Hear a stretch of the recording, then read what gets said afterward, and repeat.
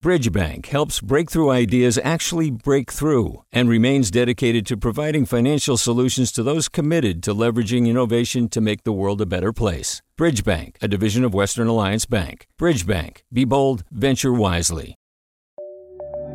From KQED. This is the California Report. Good morning. I'm Lily Jamali. On this election day, we begin in Sutter County, where a judge has handed a victory to two Republican state lawmakers who filed an abuse of power lawsuit against Democratic Governor Gavin Newsom. The tentative ruling strikes down an executive order the governor issued in June, setting up new requirements for today's election. GOP Assemblyman James Gallagher of Yuba City joins me now. Good morning to you. Good morning, Lily. Good to be with you. Good to have you here. So I want to begin actually by clarifying something that confused me when I first saw this ruling. The executive order from Governor Newsom that you challenged included a mandate for mail-in voting because of the pandemic. Explain this for us. That was not the premise of your challenge, correct? Right. We were not attacking mail ballots. There was actually two orders that the governor issued. The first one established that there was going to be an all-mail ballot election for the November election. And the second one sort of reaffirmed that, but what it really did was change a lot of election procedures. And so we focused on the second order. But just as a policy matter, I want to clarify, you are not opposed to mail-in ballots, correct? No. And in fact, Assemblyman Kiley and myself supported the legislation, the proper form of doing these changes. Which provided for an all-mail ballot election for the November 3rd general election. So why did you and Assemblyman Kiley challenge the governor here? This is the key issue is, the governor did this by edict overnight. He changed several provisions of the elections code without the legislature at all. That was our biggest concern, is that changes to our law have to go through the legislature.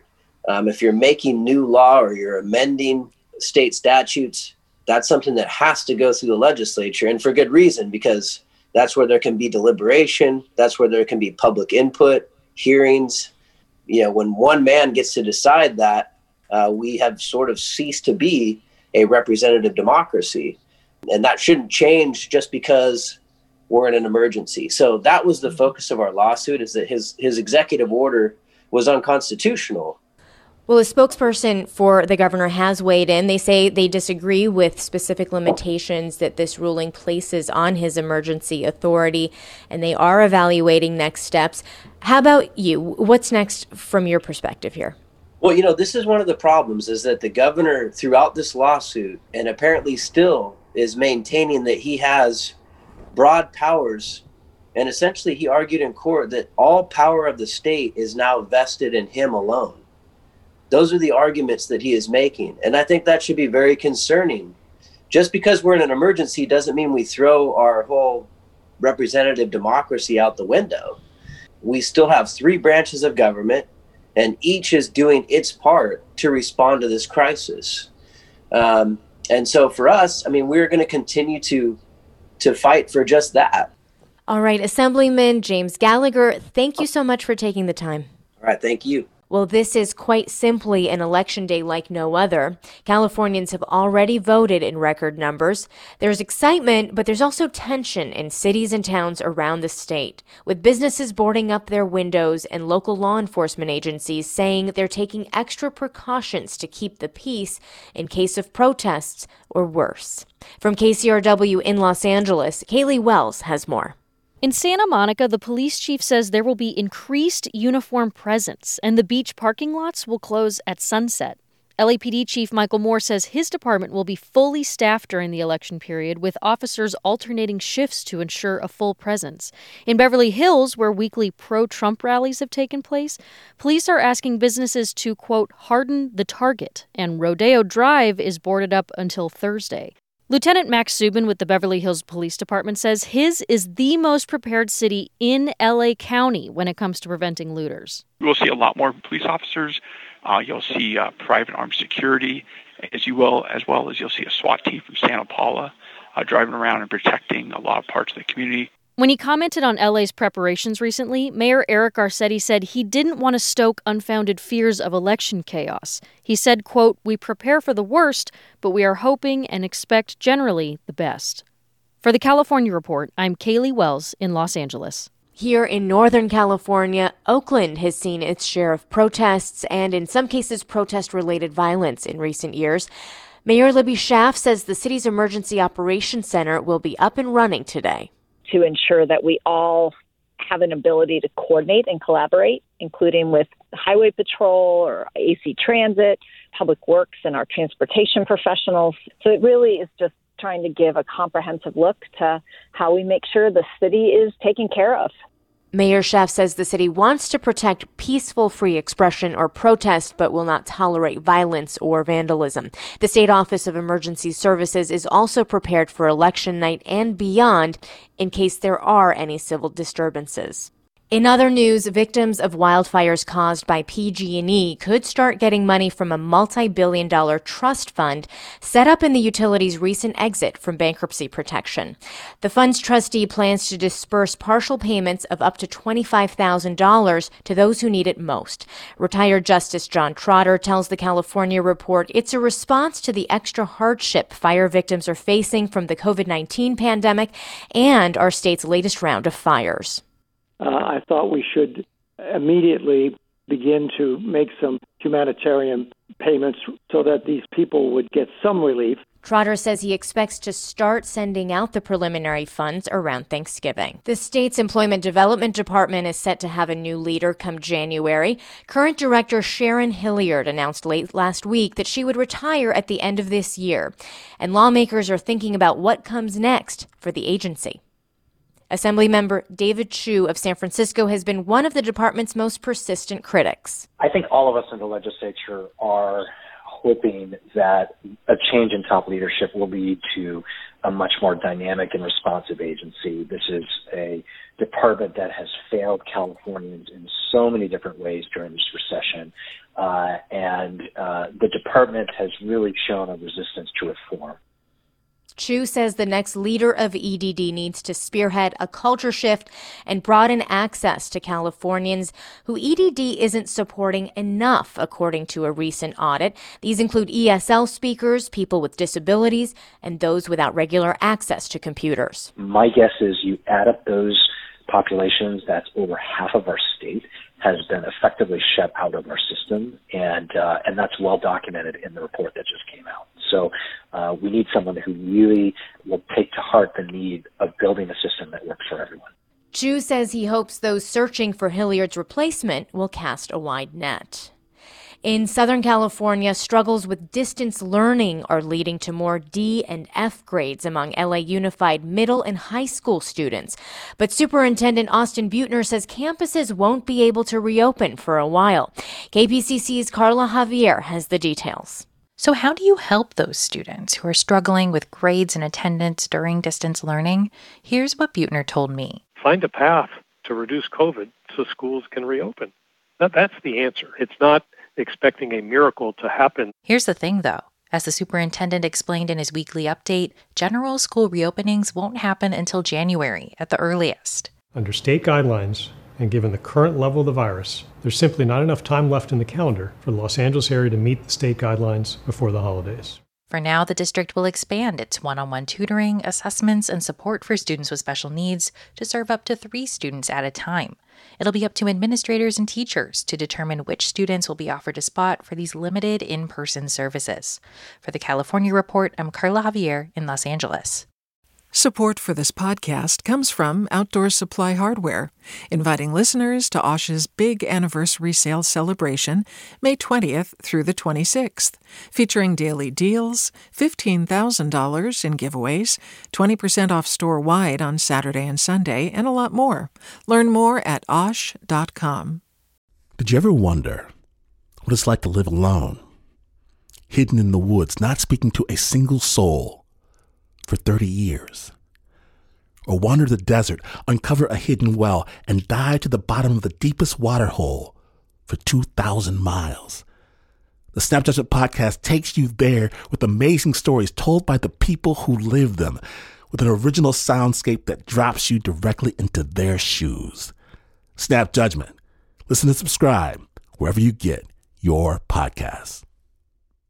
So since it is finally Election Day, we figured we'd squeeze in one last word from the California Voter Foundation on last-minute voting advice. Remember that if you haven't registered, you can still vote today. And there's a lot more, too.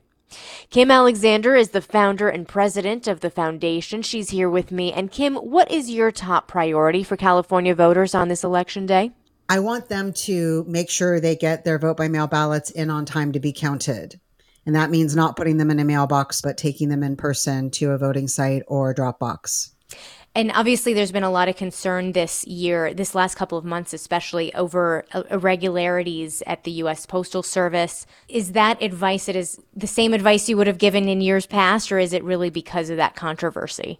It's because of the trend of vote-by-mail ballots not getting counted in California. As we see more and more people casting vote-by-mail ballots, we see also a stubborn percentage of ballots that go uncounted and get rejected. And with or without the problems with the Postal Service, lateness is the top reason why ballots get rejected.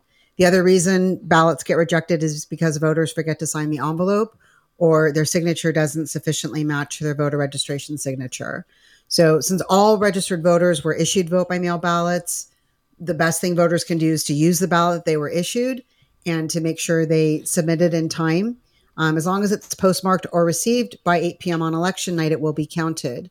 For the true slackers out there who have not registered, it is not too late for them to have their vote count. Talk to me about that. How do they get their ballot in?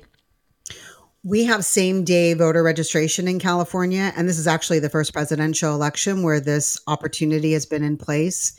We have over 22 million Californians who are registered to vote now, and that is a record number. But there are still nearly 4 million Californians who are eligible and not registered to vote, and all of them can and may show up to vote on November 3rd. They need to fill out a voter registration application at their voting site, and once they fill out their ballot, it will be put inside a separate envelope. So once their registration is verified and the elections officials have determined they didn't cast a ballot anywhere else, then they will get their ballot counted. And we have to note the slackers are very much in the minority this year.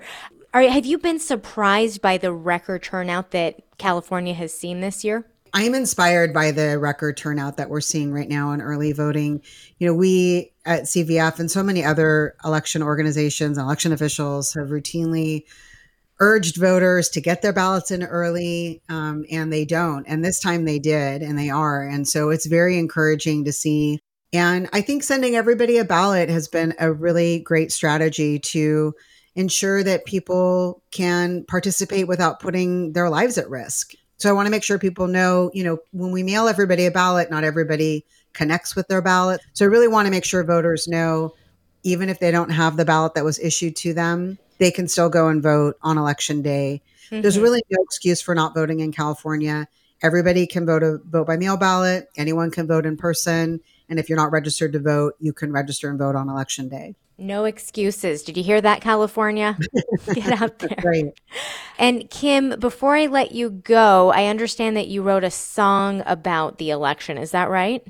I did. I wrote a song called The Voting Way. It's about how to vote safely during a pandemic. Just the other day, it arrived in the mail. Got my California ballot, said, ain't that swell, gonna open it. And I recorded it with a group of friends, and we used Zoom to create the video segments and put it all together. And it's been playing on YouTube for about a month now. And it's really fun. It's a nice, engaging way to help people get informed about how to vote. Kim, thank you so much for spending some time with us this morning. Kim Alexander is the president and founder of the California Voter Foundation. Thanks. Thank you. Well, some of those choices are perfectly clear, but others I don't know who I hold dear when I'm not sure. I just skip to the next and remind myself that voting is not a test. And that is the California Report on this Election Day Tuesday. We are a production of KQED Public Radio. I'm Lily Jamali. Thank you for listening, and make sure to get out there and vote if you haven't already. postage paid, mail, polling place, or ballot drop box bin. But before it's sent, it must be sealed and signed. My signature may... Support for the California Report comes from the law firm Perkins Coie, a trusted legal advisor to innovative companies and industry leaders throughout California and the world. Learn more at perkinscoie.com.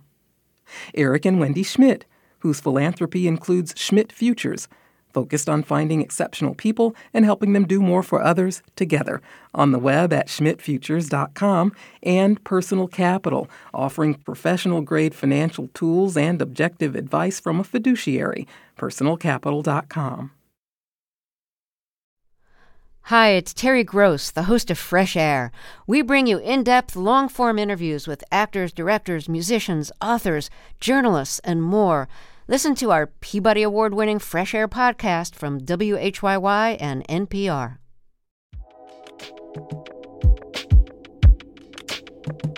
Did you ever wonder what it's like to live alone, hidden in the woods, not speaking to a single soul for 30 years? Or wander the desert, uncover a hidden well, and dive to the bottom of the deepest water hole for 2,000 miles? The Snap Judgment Podcast takes you there with amazing stories told by the people who live them, with an original soundscape that drops you directly into their shoes. Snap Judgment. Listen and subscribe wherever you get your podcasts.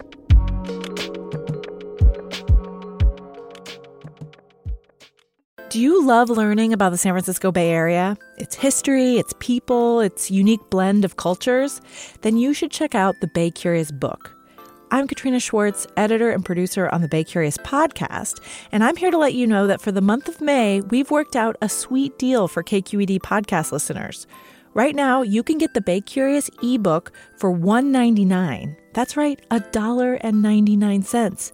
Just search for Bay Curious wherever you get your ebooks or find a link in our show notes. This offer does expire at the end of the month, though, so you'll want to act on it fast. Happy reading!